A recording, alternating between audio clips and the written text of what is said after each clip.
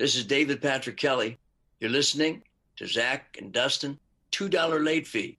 Get a nice cup of coffee and a really good sandwich with bread and brie and enjoy the show. Before there was IMDb.com, there was Zach and Dustin. You know those guys who think they know everything about a movie without having to go on the internet to look it up? Well, that's us, but maybe only for the years 1981 through mid-1989. No, I'd say late 1978 through early 1992. Either way, we know movies, and even more specifically, we know soundtracks from those movies. Yeah, this is $2 Late Fee with Zach and Dustin. This is the podcast where we pick a movie and soundtrack from our youth that we loved and see if it still holds up today. All in the spirit of positivity and togetherness. Thanks for listening. On to the show.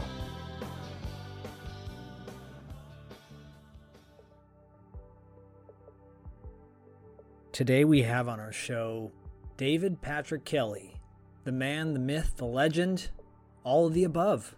What an amazing person he is.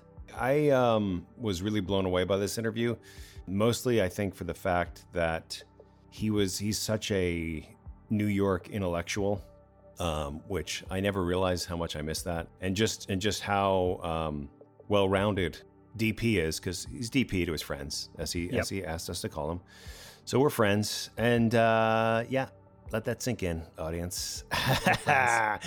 No, he is just so well-rounded in terms of music, in terms of theater, in terms of martial arts. Yeah. Meditation and action, if you will. So really, really cool. Really great guest. Yeah, really blown away by his level of research that he does on roles that an average actor might not put that time and energy into. And that's the reason why he stood the test of time with his performances. I knew him on the level of The Warriors, of course, and Commando, Dreamscape, 48 Hours, The Crow. He talks about all of those movies a little bit. Some of them, doesn't go into detail with some, but he goes into detail with quite a few of them. But I did not know his backstory of playing at CBGB's and his whole musical background, and he goes into depth with that as well. In fact, you'll hear at the start of this episode and throughout several tracks that he recorded live at CBGB's back in the day. He'll tell that whole story, and you can get that CD from his website. There'll be links in our show notes as well, so go check that out. Rip Van Boyman is the name of the CD. Fantastic. Yeah, it's good stuff. It's very of a specific era. What a talented guy, and to be able to share all his stories with us in a very limited amount of time. So if you want more of DP, you will get more if you sign up to our Patreon, because we did a cool $2 6 questions with him. And folks, the Patreon has never been more simplified than it is right now. You can just sign up. We have just a ton of stuff. We have celebrity questions, special questions. They're your questions. All of those questions come from you guys. You write them, we ask them, they answer them. We also have a very interactive live trivia show that is now a monthly thing. So for just $5 a month, you can get in on the interactive party that is the $2 Late Fee Patreon. And remember, it's a great way to show support for the show and to keep our show going as strong as it is right now, because the more we're supported by you guys, the more we can do for you guys. Yeah, that's true. I should be like, we're weak. The show it's failing, and if you don't help it, guys, it's like Tinkerbell. You got to believe in the show. Anything from the Neverending Story that follows that kind of, you got to believe, Bastian. You got to say our name. You got to yell our name. Patreon. Yeah. Yell our names. Just make sure you do it in an appropriate way. Out the window to all your neighbors. Don't explain what you're doing. Just shout our names. Shout it out loud, like the Kiss song. To everybody who's been here since the day one to now, thank you all. It really, really is appreciated. Yes, indeedy. So we're nearing the end of our season 3. This is our penultimate episode. So that's very exciting. After this week, we've got your favorite cast members from A Christmas Story and A Christmas Story Christmas, the sequel, out now. Scott Farkas, Zach Ward, and Scotty Schwartz, who plays Flick. He got his tongue stuck to the flagpole. You guys remember it. You've seen it. It runs 24 hours every Christmas. Those gentlemen will be our finale. Wow, what a way to go out with David Patrick Kelly and our Christmas Story reunion. And then just to remind you guys, we're going on a little hiatus in January. There will be some fun things sprinkled in there, so stay tuned. But then we'll be back with our season 4 in the beginning of February. Yeah, I just want to reiterate, like, you probably won't miss us. I mean, because we're still going to be present, but we're not going to be on our regularly scheduled programming. Yeah, so just kind of stay tuned for updates on all the ways we communicate with you. Yeah, we love you. And you're going to love David Patrick Kelly. Amen. Come out to play. I apologize. I don't know you, but I love you all. The pain of loving makes me realize the chances don't seem worth the fall. But I catch myself before the end. I try once more to begin again. I apologize. This face looks hard, but it's just painted on. Sir, thank you so much for joining us on your day off from Into the Woods. This is fantastic for us. Really appreciate your time. It's great for me. Annie recommends you highly, Annie Golden, and what's good for her is good for me. We love Annie. Yeah, Annie, my brother co-wrote a musical for Annie for Broadway Bounty Hunter. Was written by my brother and a guy named Joe Iconis and Jason Sweet Tooth Williams. I don't know if you know those guys, but so they wrote that musical for Annie, and it was phenomenal. It was it didn't get a very long run, unfortunately, but 70s kind of like blaxploitation. She's hunting, she's a bounty hunter. It was phenomenal. It was so funny. Ahead of its time. Yeah, really. Now, sure. Joe wrote Memphis, didn't he? Did he write Memphis? Joe Iconis? Joe Iconis wrote Be More Chill was Joe, and Love and Hate Nation, Things to Ruin. He does a lot of stuff. I got to say, Mr. Kelly, before we came on the air, Dustin and I were talking, and I said, on a short list of like people that I've always wanted to have on the show, you're at the top of the list. Oh, that's really kind of you. In your film, your voice as a singer and as a musician and as just an all-around artist is truly admirable. We're big fans. Well, thank you so much. Thank you. I think you can see some of my guitars in the background there. Sure can. I'm working on a play. I like plays with music. Thank you. That's very generous, kind comments of you. And please call me DP. That's the going thing these days. You got it. I was one of the early 3-name actors, so I had to find some way to codify. So DP is fine. Thank DPK. You. But these guitars now, this is from the great, I think it's a Midwest. It's out of Detroit or Toronto, something. Eastwood Guitars. They make repros of wacky, different kinds of guitars, which are excellent guitars. Nice. So, how long have you played? Well, my mother gave me my mandolin in 1964 as a legend, and this company name, Kept Window. I don't know if you can see that or not. A little Let me bit, see. yeah. Kept Window. Yep.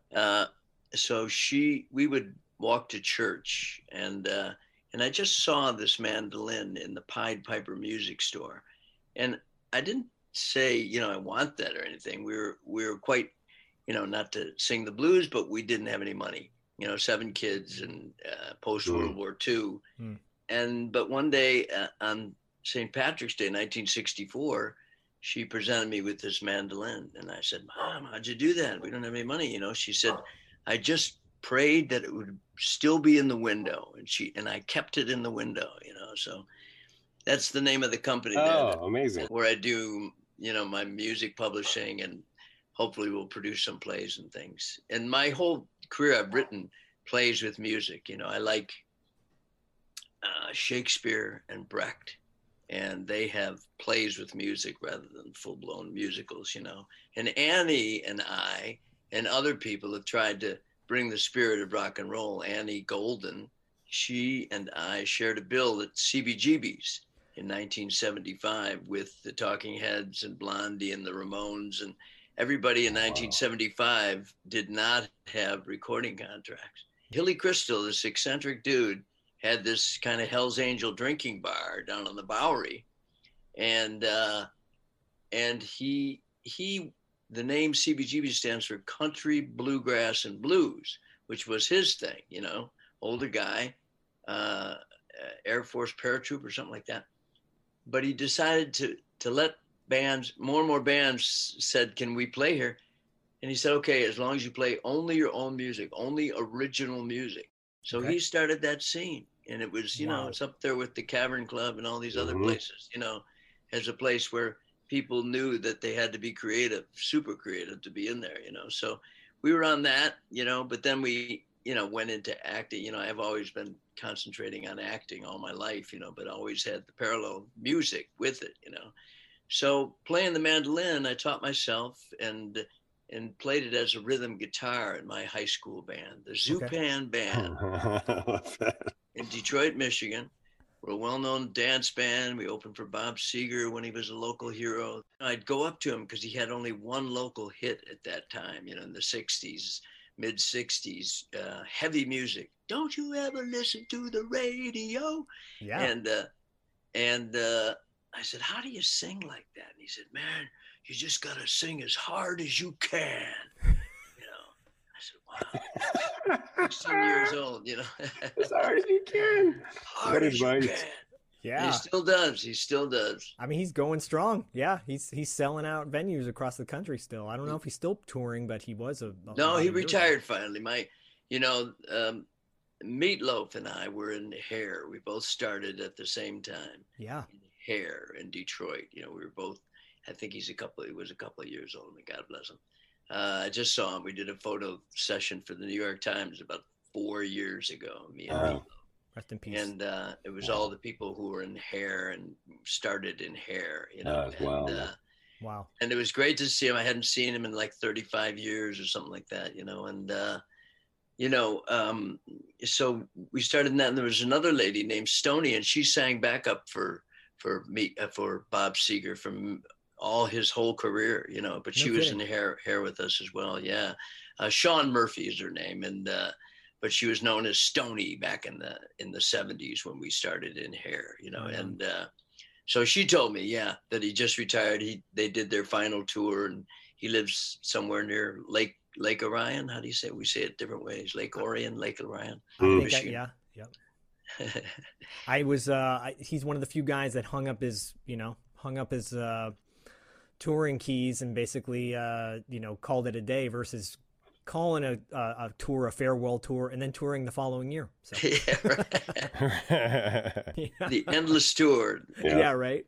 Okay. So I mean, we obviously want to talk about your acting career, but you had posted a video on Instagram of you and Annie performing one of the songs that you sang at CBGB's in 1975. And I had shared it on our page, our personal Instagram page, and Dustin and I were communicating back and forth. I said, this is beautiful. Like the harmony, just the sound. I could listen to that and watch it all day. It was really fantastic. You. Yeah, we got a lot of feedback for that. What happened was, I don't know, I think Annie and I didn't feel like they were paying enough attention to us, so I got permission to go up on the roof there. As seniors, there's some ageism involved, fellows. I don't know if you know about that. You'll find out, you know, but you just keep kicking ass and everything, it works out. We're trying. And so I went back to Annie's, you know, and it was so fast and furious, CBGB's, that original scene, that I hadn't really listened much to her first record that she did with her band, The Shirts. And it's so interesting. It's so interesting of its time. You know, there's the bands, you know, Television, Patti Smith, you know, the Ramones, but they really had something going on with Annie, and their harmonies and their eccentric time signatures and stuff. And so it came full circle to that country, bluegrass, and blues CBGB's logo, for me to take the mandolin and break down her song. And we did Annie was very funny about it. They call them mashups now. The kids call them mashups. Yeah. And she said, in her inimitable accent, she said, we used to call them medleys. So, we did that, and I loved singing her song with her. And that's the first time we've ever sung together before. Oh, really? And so we didn't know. So we're working on another one right now for Oh, cool. For a similar thing. But it was fun to get up on the roof there at the St. James Theater and publicize the fact that we're in Into the Woods at the same time. Because David Byrne, our old CBGB's Bill mate, had just finished up not too long ago with American Utopia there. That's right. So that's right. The rock goes on. Look, I was thinking, move over Robert Plant and Alison Krauss. You guys gotta, Really? There's room for everybody.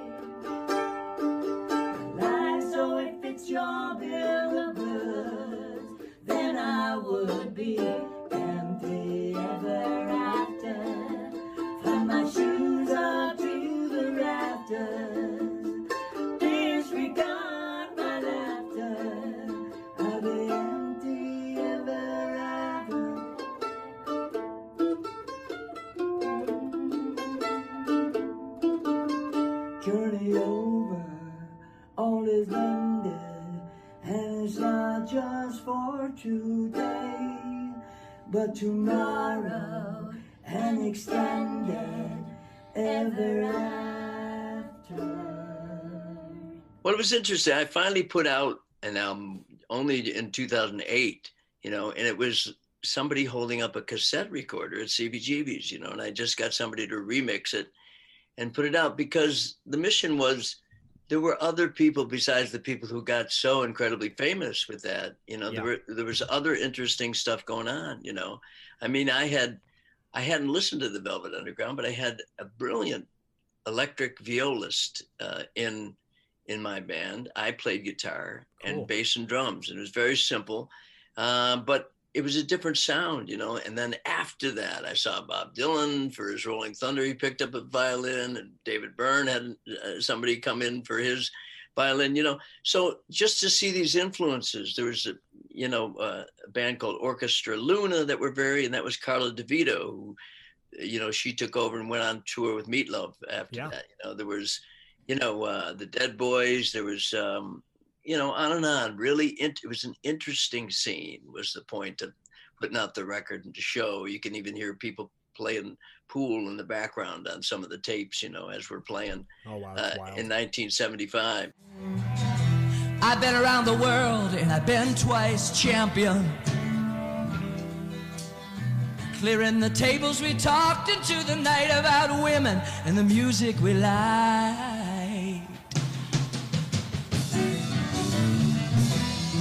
I asked him, how do you pass your time? What lost moments will you find? Sometimes life seems like a cheap crime, don't it? But sometimes, it seems like a wind chime.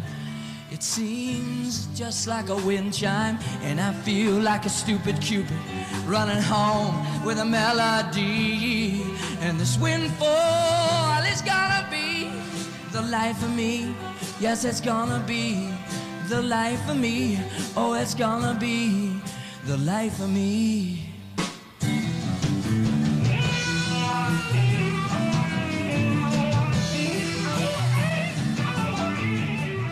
There was a lot going on there, and Annie's was, they were really moving, before she went totally into acting, you know. But there was the usual stuff with management and all that kind of stuff that happens with bands. It's such a, I don't know, it's a rough business, man. So I really appreciate anybody who, you know, transcends and achieves stuff. Well, I mean, you just only a handful of years later are starring in what I consider my Star Wars, my holy grail of movies, The Warriors. It is I can Dustin knows this. I've seen it well over 50 times. Favorite film of all time. It brought together one of my closest friends and I, Terry Chapman. He and I were connected through that movie because we loved it so much and no one knew what it was at the time in our circle. Your performance as Luther, you just tore the house down, and to this day holds up from beginning to end. I'm having a good time. Let's go! Oh, that's really great that you say that. We worked really hard on it. I was relatively old when I was 27, you know. Okay, most of the people were like earlier, 22 or 24, some of the actors, you know. And so I'd had a wealth of experience, you know, before that, with including the CBGB's gig, doing all kinds of plays.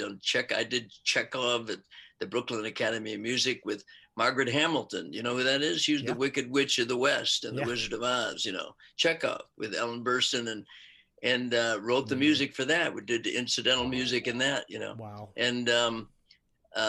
And interestingly enough, they had a screening. I don't know what year it is, 40-year anniversary at what is now the BAM Rose Cinema, the Brooklyn Academy of Music Rose Cinema, which is a great art house out at the Brooklyn Academy of Music. And that used to be a theater. That's where we did Three Sisters with Margaret Hamilton, you know. Wow. So I got to look at that, and they had their archives, they had the books, and I said, yes, look, here it is. So, you know, same theater, and they had me speak at the screening of The Warriors there. So yeah, it's, you know, it was really good fortune to be, you know, be part of that, you know. Walter Hill's third film as a director, I think, something like that. Right. And just the elements that were in it that keep unfolding. You know, I always say what I like in music or art is a kind of encyclopedic, I don't know how you say that word, thing. Okay. Something that's has layers in it, you know, something has references other things and gives you a richness, you know. And so there's something about that movie, you know.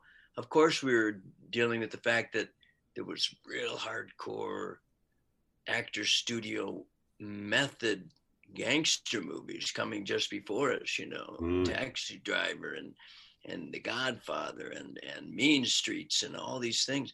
So to have something that was more of a Roger Corman attitude, who's a brilliant guy and in turn, you know, was in The Godfather himself, you know, you know, this is the style that Larry Gordon and Walter Hill had for this. It was going to be a Western. Walter calls his movies Westerns all the time. And when you go, I did not read the original novel by Saul Urich until well after, just rather recently. Okay. And to see the influences that he had going into it, you know, he has John Milton, he has Paradise Lost, which is the pandemonium section in Paradise Lost, where all the demons come together, you know, after they've revolted from God, you know, and they're gonna, you know, I don't know what they're going to do, but they're, you know, they meet together, you know, they're going to be demons, you know. And then there was another book that influenced Saul Urich. There was John Milton. There was a book called The Water Margin, which was Mao Zedong's favorite book. And it was about all the Chinese outlaws and mountain rebels who were going to come together and take over, you know. So that was another element. So all these elements that are in there, plus the Greek, you know, the story of the Anabasis by Xenophon is in there.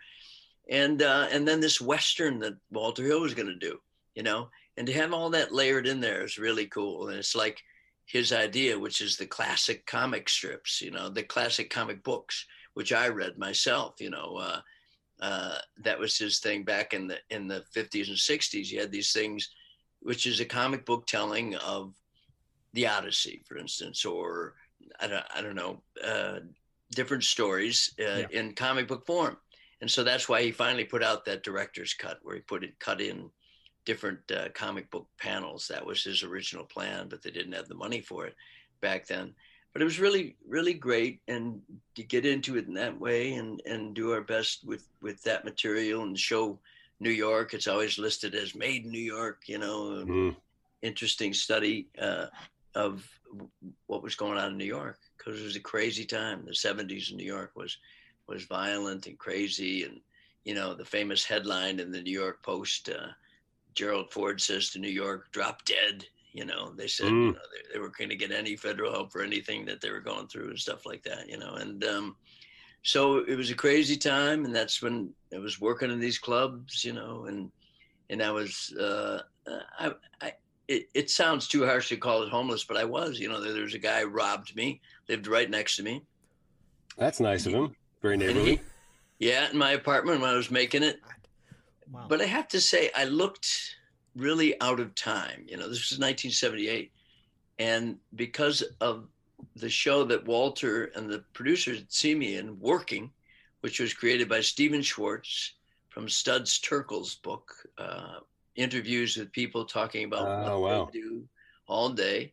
And Stephen Schwartz, who wrote Wicked and Godspell and Pippin and all these shows, had this idea to do a version of Working where 5 actors or 10 actors who can do all these different things. And I played guitar in that, and we sang James Taylor songs in that, and that he wrote specifically for the show, and this was just before I did The Warriors. That's where I was discovered, was on Broadway in Working by Walter Hill and Larry Gordon. They came to see that, and so my hair, Stephen Schwartz, because of my character, who was an insane copy boy. He was a guy, who seemed like a hippie, but he was really violent underneath.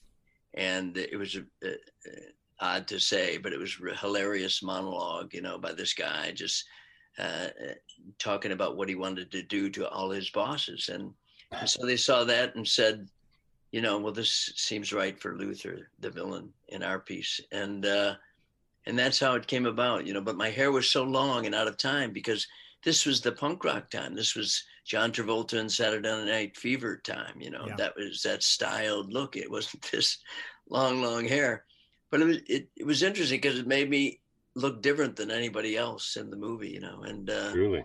It seemed to work out. Well, yeah, you stood out, and that's the whole point, right? Yeah. I think, it just looked like a crazed kind of Manson-esque kind of,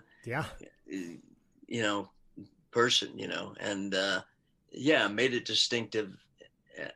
So, you could remember what was going on. Yeah. Luther as a character is not like physically imposing by any means, but he is completely unhinged and unpredictable. And you're like transfixed because you don't know what's even motivating this guy most of the time as a viewer. Yeah.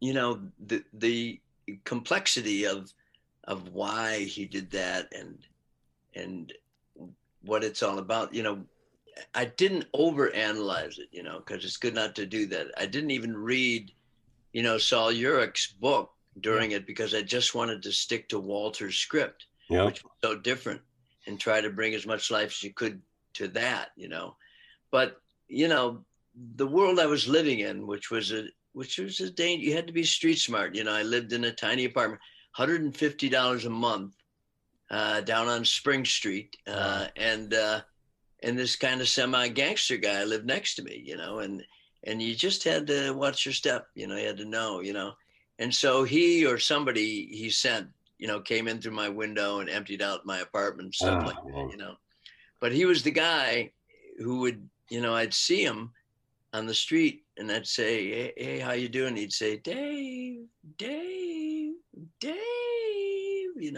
So he became the basis for the original. Oh, man. I said, that's some crazy stuff. So I'm going to use that, doing my good actor homework, you got to be like an anthropologist and pick it up. You can't take it from other movies. You got to take it from real life, Totally. So that's incredible. And you probably don't get past that as neighbors, right? Once well, I was gone by then. I mean, that was the message, you know. They didn't nail a fish on my door or anything like that, but you know, that was the message, you know. It's time to go, you know, because he actually, the good old landlord there had helped me on a number of occasions. You know, he was very sympathetic to me being an actor, you know, and all trying to do these different things, you know, and practicing music up there. But they must have had somebody who was going to pay more or something like that, you know. And you know, and it's oddly enough, it's still there, that building. And I was down at a Ralph Lauren store, and these two sales guys, you know, I said, I used to live here in Spring. They said, where? I said, you know, told them the address. They said, that's where we live. You know, I said, we live in your apartment. They live, these two guys. You want your fish back? Right. I'm sure the rent is similar. They pay like $3,000 or something like that. Sure. You know? Well, you know, and I'm thinking about, unfortunately, you having your place robbed and then asking Dave, and he would say something like, well, I just like doing things like that. Because your character says that at the end, right? You say that to Swan, Michael Beck, when he asks you, why'd you do it? Why'd you do it? Why'd you waste Cyrus? No reason. I just like doing things like that.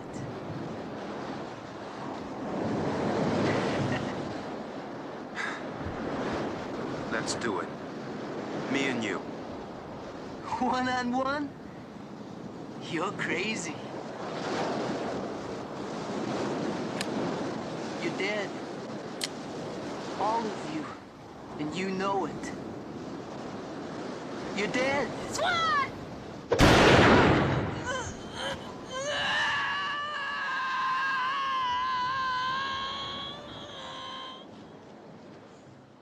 And I always thought about like this crazed guy. Unfortunately, we know way too many people like that nowadays who just do things like for no motivation, and just so chaos. It's chaos. You know, some people look at it as a time capsule movie.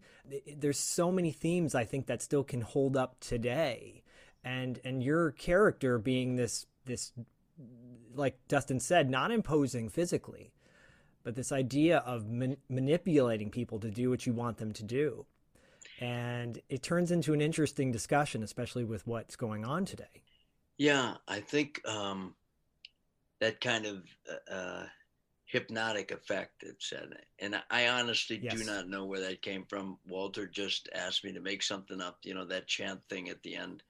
But, and I sort of do. I mean, I've been theorizing about it for a long time, but I was an off-Broadway actor and working at CBGB's, and so some of that is the crazy stuff. You can hear a song. There's a song called I won't remember, "Fly Your Kite" on my CD, live CD from that. And you can hear a little bit of elements of that in there, you know, because people were trying to do creative thing, you know, trying to do different things, you know, and so it comes from that and the off Broadway stuff that was going on. And, you know, there is something about that the emotion of it, you know. I think I was picking up on the emotion and the anger of being homeless and being, you know, fighting against this power structure, even if it was like a gangster power structure or a you know, the governmental power structure around. You know, there's this thing that people identify with that's irrational, you know, that goes beyond it. It's just a fierce anger, and we see it so much now, you know. And you know, they can't articulate it. They'll make up any reason in the world, you know, to do it, but it's just this feeling because of, you know, the situations, you know, the conditions that we live in, the conditions people find themselves in, you know, between a rock and a hard place. And trying to do something to alleviate that, you know. And you know, I work and try to do artwork and you know, volunteer work and political work to try to help people find avenues to deal with that, you know, to be able to articulate something that they haven't been able to articulate. And I think, going back to what you're saying, not being physically imposing, but it's still terrorized, you know. Oh, totally. I couldn't go out for 2 years because I'd go to a club and people would want to fight me. Oh, geez. You know, because you said, wow. you know, I couldn't go a couple of years. I wouldn't go out because people would be angry back at me, you know, saying like, I'm not afraid of you. You know, they wouldn't say that, but that would be the feeling. Yeah. You know, said, you don't scare me. Yeah. You know, and, but apparently it did, you know, apparently it tweaked them when they were sitting there in the movie theater or whatever it was. I was an actor. It's changed a lot over my career, but in the early days, I wouldn't go see the movies it did. There's a thing of not wanting to make yourself self-conscious, you know? Yeah. Yep. Yeah. So I wouldn't go see it. I didn't see it for many years. And finally I sat at what was it? I can't remember, some art movie place in New York and saw it. And the way that it built up to that chant is fantastic. It just builds up into this quiet thing where the hearse is coming, you know, and I finally got it. I finally got, why is this such a, you know, I felt it in the moment when we made it, you know, I said, that's something, you know, and Walter knew it too, you know, the guys in the Rogues gang didn't quite get it at the time, but it didn't take very long to do, you know, we only did a couple takes, you know, and Walter said, bring the bottles up slowly, you know, and then we just did it. Warriors, come out to play. Warriors, come out to play. Warriors, come out to play. Warriors, come out to play. I was a little bit surprised that they kept it in, but I kind of had a feeling that it worked. Even just when we were making it, I kind of knew that it worked, and that's it. And it was so odd and so, you know, weird that it would put us in the right place to finish up the movie there. I mean, that more than anything has lasted, you know, beyond. They use it at Golden State Warriors games to get people riled up. I've never heard that, but there's a wonderful TV producer who I have a beautiful daughter. She's 13, and she went to school with a friend of ours whose kids are the same age, and he was a Marine. He's a TV producer for NBC now. And he said when he was at, I don't know where it was, Paris Island training, and they'd play sort of like paintball exercises to fight each other. And you'd hear people chanting it from over the hill, he told me, you know, from the other side of the hill, they'd hear people chanting it, you know. So that was the funniest one I ever heard. So you just picked up these 3 bottles that you had? Well, no, he found them. You know, it was just nothing. We just in the script you could read the hearse rolls up, they get ready, and they go out and fight. But Walter said, "I want something more," you know, and so we just thought about it. And out there at Coney Island at the time, they'd sell these little tiny beer bottles and little bottles of beer, and at first I picked up pigeons, you know. Joel Weiss had to remind me of this, the guy who plays Cropsey, my second in command. Great guy. And because they would poison the pigeons at Coney Island because they were a big nuisance for the shopkeepers and everything like that. And so there were a number of them standing around. I was going to hold up 3 dead pigeons, you know. And Walter said, no, that's not quite it. So I guess, you know, it comes from Liz Swados. I don't know if you know that name. She was a wonderful composer. She wrote a play that won some Tonys, I think, Runaways, which was on Broadway. She's gone now, sadly, but she was the big composer. When Julie Taymor, who's the Lion King lady in a number of films, you know, she started with Liz Swados. You know, she just did little puppets with Liz Swados at La Mama, Cafe La Mama, great off Broadway theater in New York. Cool.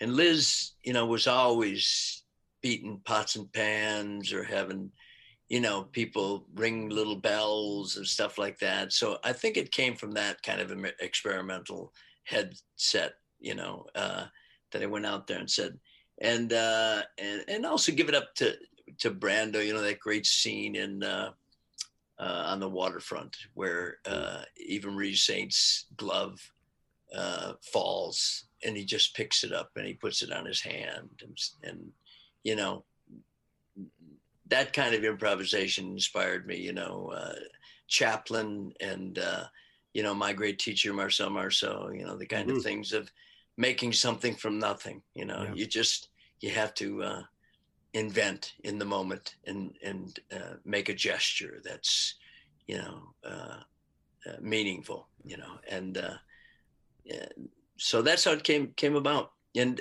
you know, Walter said to me, you know, he'd seen me in working where I was singing James Taylor's, you know, mill work ain't easy, mill work ain't hard, and he said, I want you to sing him something. I said, oh man, what am I, you know, I didn't want to do some lyrical thing, you know. I said, you know, and that's the way it came up. Wow. So he, you know, that he stuck with it, and I admire him for doing that, you know. And they had a screening not too long ago at I think Tarantino owns it now, some theater in LA. New Beverly. Is that his? Yep. Edgar Wright held a screening, and he had Walter and Larry Gordon, and Joel Weiss was there. I couldn't go. I was doing a play here in New York. But, you know, he talked about it there, you know, and how you had Walter imitating me saying that, which you never, you know, which was, Edgar Wright said, it's one of the greatest moments of my life. Right. To hear Walter Hill imitate that line. You know, you mentioned how you improv that scene essentially, and it stayed with us, right? All these decades later.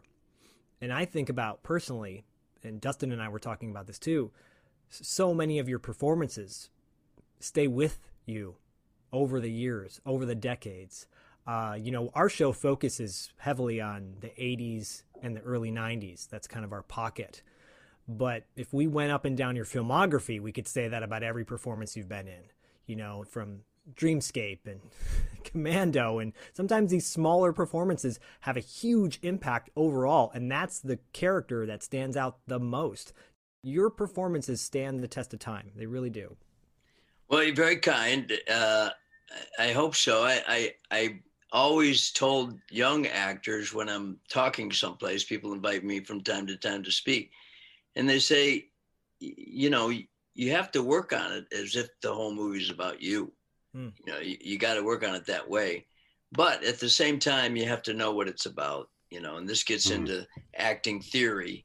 You know, Stanislavski's 3 famous books, you know, there's one called Building a Character, and in there he uses, he doesn't say it, but it translates that. It's a legal term, sine qua non, which means without which no, without which no. And it's sort of the tent pole of everything you do.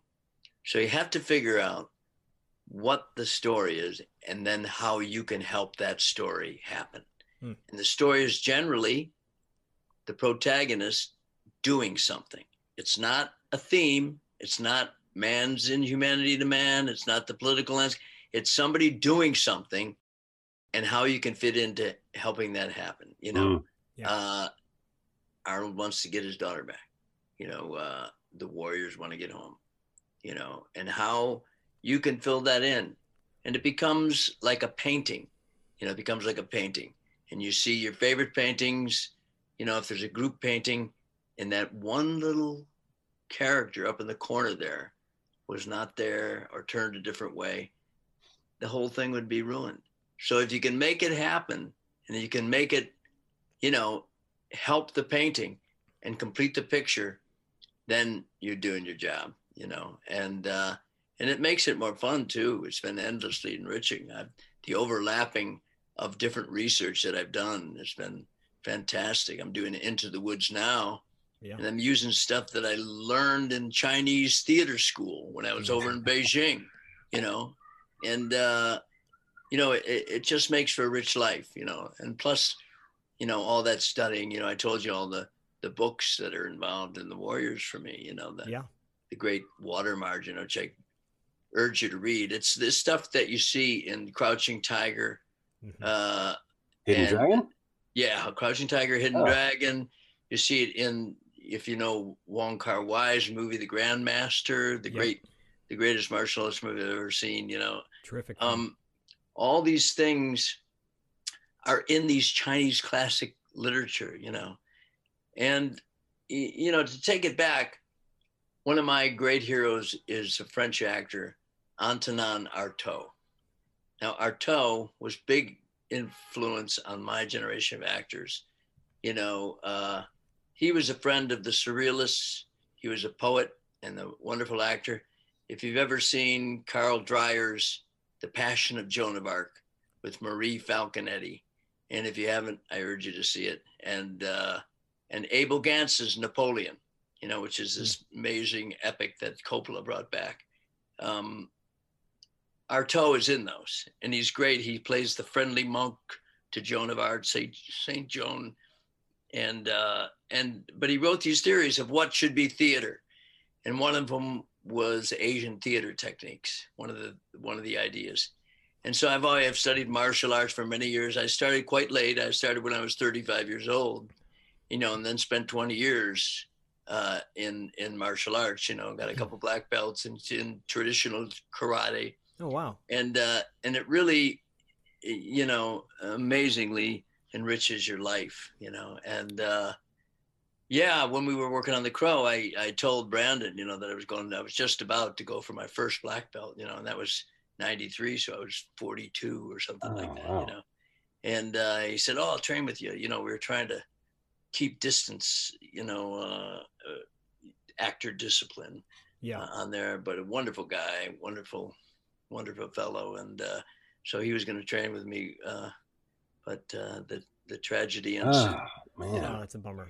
But incredible tragedy. But we did that one piece of art and kept his legacy alive, you know. And I spoke to him first day on the set. I said, "Your father was a big influence on me." He said, "Yeah, me too," you know. And you know, so. It was great to be a part of that because, you know, part of acting and artwork is to do stuff from where you are. And I'd never done anything from Detroit. And even though that's a comic book fictional Detroit, you know, that's one of the reasons I signed on to The Crow, you know. Really? Do that. Yeah. And I was touched by his story too. You know, I was not so thrilled with the original artwork or everything in the comic book, but I was touched by the true life story of James O'Barr, you know, and his tragic loss of his girlfriend and going through this horrible emotion. And I thought the emotion was translated in the comic book. So I said, well, that'd be a good thing to try to help tell that story, you know. Yeah, it's a fairly faithful adaptation from his graphic novel. You mentioned something, you were influenced by Bruce Lee, and it makes me think of your role in Dreamscape as Tommy. The nunchucks and the... Yeah. You know, you have an interaction with Dennis Quaid's character. Who the hell are you? Tommy Ray Glattman. Oh, yeah. Paul told me about you. You're the Neil Armstrong of dream waking, right? Right. Just like walking on the moon. Yeah? Want to go down and have a couple of beers? Why? I don't know. I just thought maybe... I know what you want. I knew it the second I saw you. You want my secrets. No, I don't. Just want some advice. I don't give advice. I'm in this with me, myself, and I. That's it. Sorry. Novotny gives me free rein, know why? Must be your sparkling personality. Because I'm the only guy, Alex. I'm the only guy who can do it. What about Edward Sims?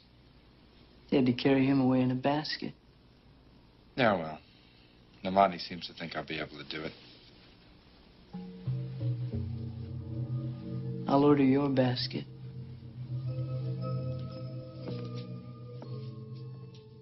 And I'm wondering, like, the Bruce Lee connection there, already kind of being the king shit, so to speak, of the lab, and then suddenly this new guy comes in.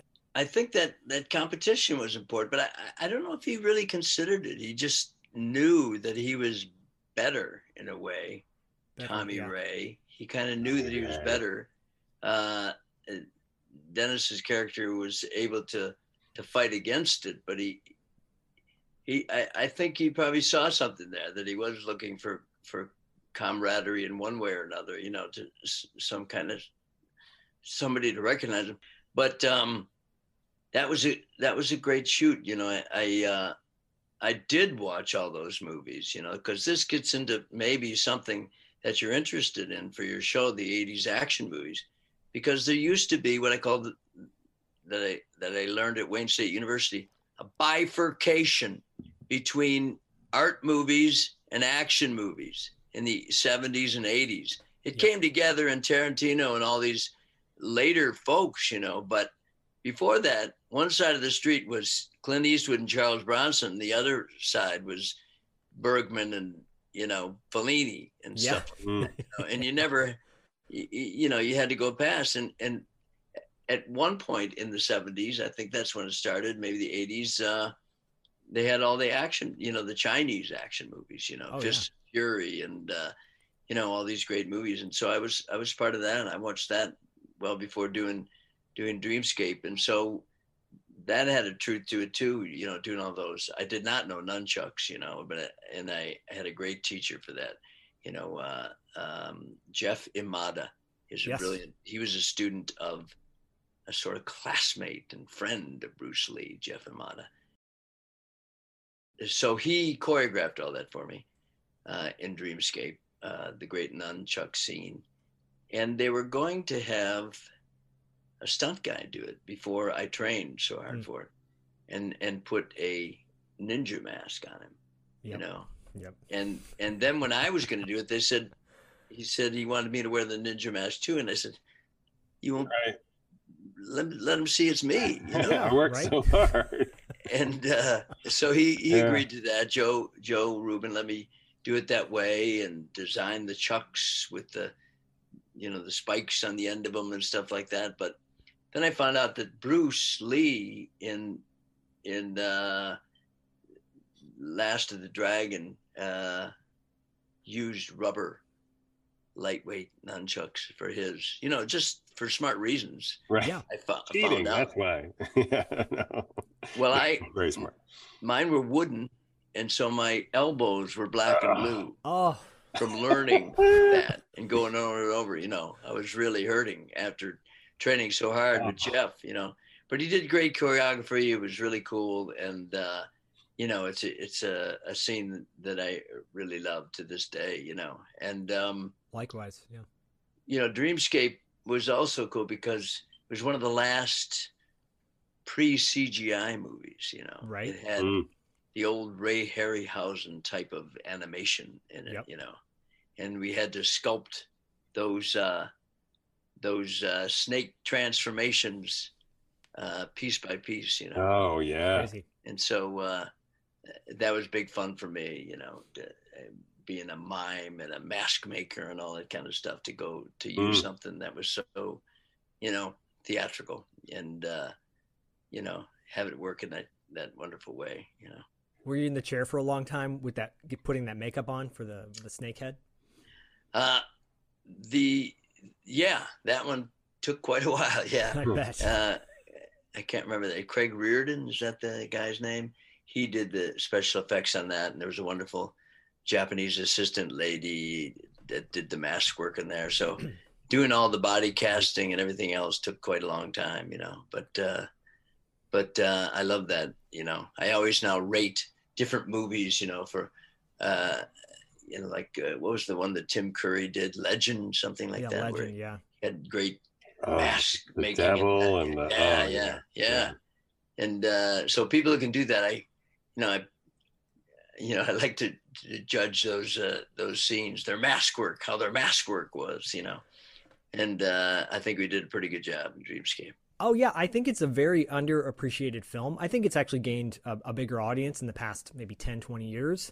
But you went from terrifying me personally in The Warriors to terrifying me again in Dreamscape and having nightmares about you and waking up and screaming out for my mom because the snake man. Yeah.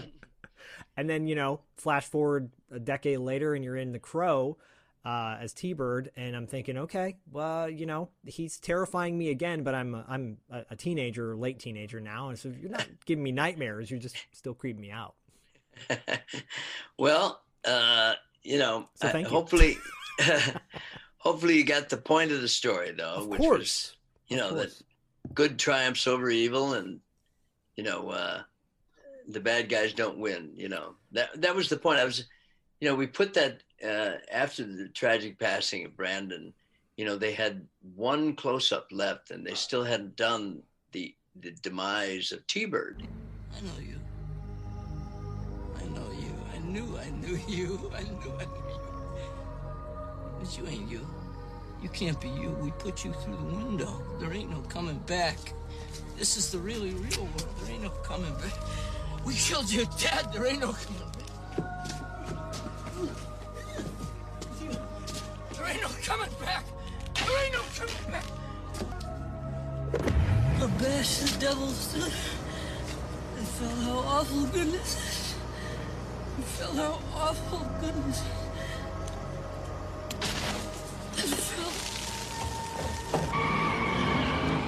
So they had one close-up of Brandon, which is in the movie, where he's just silent, looking at me, and the rest of that is a body double of Chad Stahelski. Do you know that name? The stuntman. The stunt and director now. He directed John Wick, and he directed on and on now. You know, Yep, because which obviously you were part of.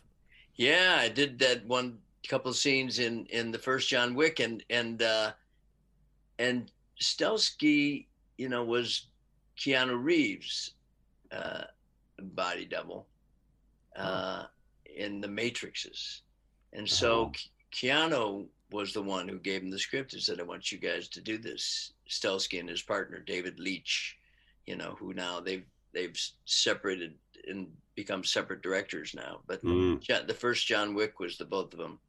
And that was a treat. I've always really admired stunt people, you know, and one of my proudest moments was in Last Man Standing, where Doyle, where I get shot, and you know, I wasn't wearing any pads, but they put a pad on the ground, but I took the fall for myself, where you know, spoiler alert here for everybody, but you know, where I get shot, you know, and they gave me a stuntman's pin, a stuntman's association pin for it, nice, because it was supposed to be my body double, but I did it myself, and it worked out very good, you know. Amazing. Did you refuse to have the stunt double do it? No, I just said, you know, I can do this, you know, and you know, he was there. He still gets paid. Doesn't matter, you know. Right. And there've been some great stunt guys, you know, you know, Roy Farfeld's one guy who did it, and just most recently in Ray Donovan, the finale to Ray Donovan, you know. But he's done about 4 or 5 movies, and there's another guy in LA who was on 48 Hours and stuff, you know, the guy who, when Eddie opens the car door in 48 Hours and I go flying over it, that was a great stunt guy who did that, you know. Yeah, and, I was just going to say you had stunt guys for that, but thank goodness, because you might not be here today if getting your ass kicked constantly, you know. Yeah, that was a big one. Yeah. But he keeps on ticking, and you know, the thing in Commando was hanging on a big long line, you know, where Arnold was supposed to be holding me there, you know, and but we shot it for so long. It was hours and hours, you know, but oh God. But it was cool. He was great. Arnold was very humble and encouraging, and we had a very good time. Sally. Kiss my ass. I can't hear you. Say it a little louder than get fucked. Listen, loyalty is very touching, but it is not the most important thing in your life right now. But what is important is gravity. I have to remind you, Sally, this is my weak arm. You can't kill me, Matrix. You need me to find your daughter. Where is she? I don't know. I took those. I'll take you where I'm supposed to meet her. But you won't. Why not? Because I already know. Remember, Sally, when I promised to kill you last? That's right, Matrix. You did. I lied. What'd you do with Sully? I let him go. Was Arnold physically picking you up at any point? No. Okay. Well, yeah, he did pick me up when we first go over, and then he holds me over the cliff. But after, when he's holding me over the cliff, it's a cable that you can see, you know. Thank God. It's a great story. There was a wonderful stunt guy on that, Benny Dobbins, who was a Western stunt guy.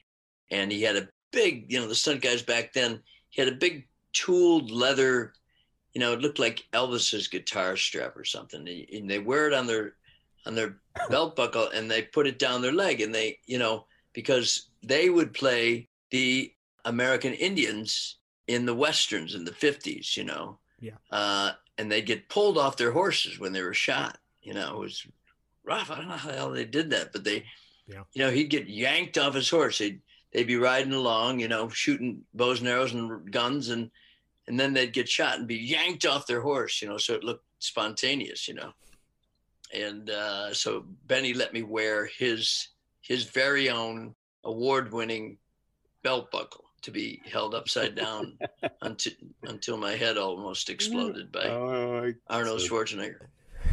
You know, it was up there. I did have veins pulsing in my brain for a long time after. I was going to say. That's a long time to be upside down.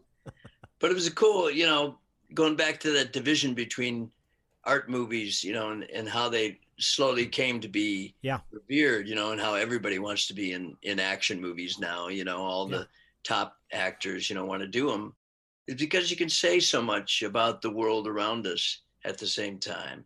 Commando was so interesting because it was Reagan's America, and it showed, you know, Arnold was I call him his id monster at the time. It was sort of the, you know, I can do anything anywhere, you know, but I will reserve my power and be peaceful, you know, and that's what the story of it was. And so to get all this information about it, you know, my character Sully was part of a ever growing and now is quite dangerous private army. You know, the fascists have private armies now, you know, whether it's the Wagner group in Russia or the, you know, Eric Prince's group here, you know, Blackwater, those kind of people, you know, they're around and being hired for money. And that's what Sully represented. You know, there was, you know, I got stuff, Freedom of Information Act. I got things about counterinsurgency in South America at the time, and gave it to Joel Silver, and he used it for the uniforms for the people that played the soldiers that did away with, you know. And there were these manuals that you could get from the government about what was happening in South America at the time. And, you know, so there's a lot. And I read a great book by the now gone Christopher Dickey. James Dickey wrote Deliverance. He was the poet laureate of the United States under Jimmy Carter. And his son, Christopher Dickey, was he's gone now, sadly, but he started the Daily Beast. But before that, he was an award-winning journalist around, and he did a famous book called With the Contras. He went, you know, and embedded himself with the Contras and did this in Nicaragua and did a great book. And that was also part of the research for that, you know. And so this is what I'm saying, even in a cartoony kind of shoot 'em up like Commando, you can be indicating and sort of talking about things that are really going on in the world that are important, you know. And this growing mercenary army thing is quite fascinating, you know. That is a I even used that again on a episode of a short-lived TV series called Kidnapped, you know, and it's talking about there's many corporations have their own private armies now, you know, there's many, you know, and this is a interesting and growing subject. And I worked on Commando. I saw a 60 Minutes interview with two ex-military bodyguards for an investor, Robert Vesco, who was part of Nixon's entourage. And he did a bunch of tax fraud and had to live in Cuba at the end of his life. So these two guys were talking about their life as guns for hire, you know, as mercenaries. And And so that's the kind of stuff that you can indicate. You can sort of, going back to your idea of being a small character, but you can really put some interesting texture and story and atmosphere and support for the main story in the story by the work that you do, No doubt. I saw you on Secession. My wife and I are watching the finale of Secession. And I'm like, holy shit, is that who I think that is? It was like, what, a 10-second scene, but you own that screen. So it was such a highlight. It was because I love that show, but it was such a highlight to see you pop up and just magical. Well, it was interesting to be on the board of that company, whatever it is. Yeah. And I love that episode because it's the title of a Pete Seeger song, which I love. Which Side Are You On? Or a song that he covered, Yes. Great union fighting. Fantastic speaking with you, gentlemen. We'll do it Thank again you. sometime. Kelly, thank you so much for your time. Best wishes. God bless. Thank you so much. Thank you. Be Take well. care. Thank you. Philip T, what you done to me? Dying of happiness, juggling love. Balance your life in the heavens above. See the city awake on a rainy morning. Catch me yawning. A mailman drop you low. A watchman shake your head. Philip T has done what he said. And dying of happiness. Juggling love. Balance your life in the heavens above. Oh, listen, I just wanted to say goodbye and remind you that the good guys always win, even in the 80s. All right, thanks so much for listening. We really appreciate it. Don't forget to subscribe and give us a 5-star rating? Don't forget to subscribe and give us a 5-star rating on iTunes. Don't forget to subscribe and leave us a 5-star rating on iTunes. If you listen to us on Spotify, that's great too. And you can find us on the internet. Don't forget to check out our website at $2latefee.com and follow us on Instagram and Facebook at $2 Late Fee Podcast. We'll see you next time.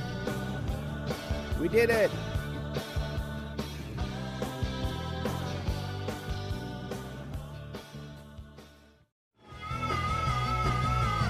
You're listening to the Geekscape Network.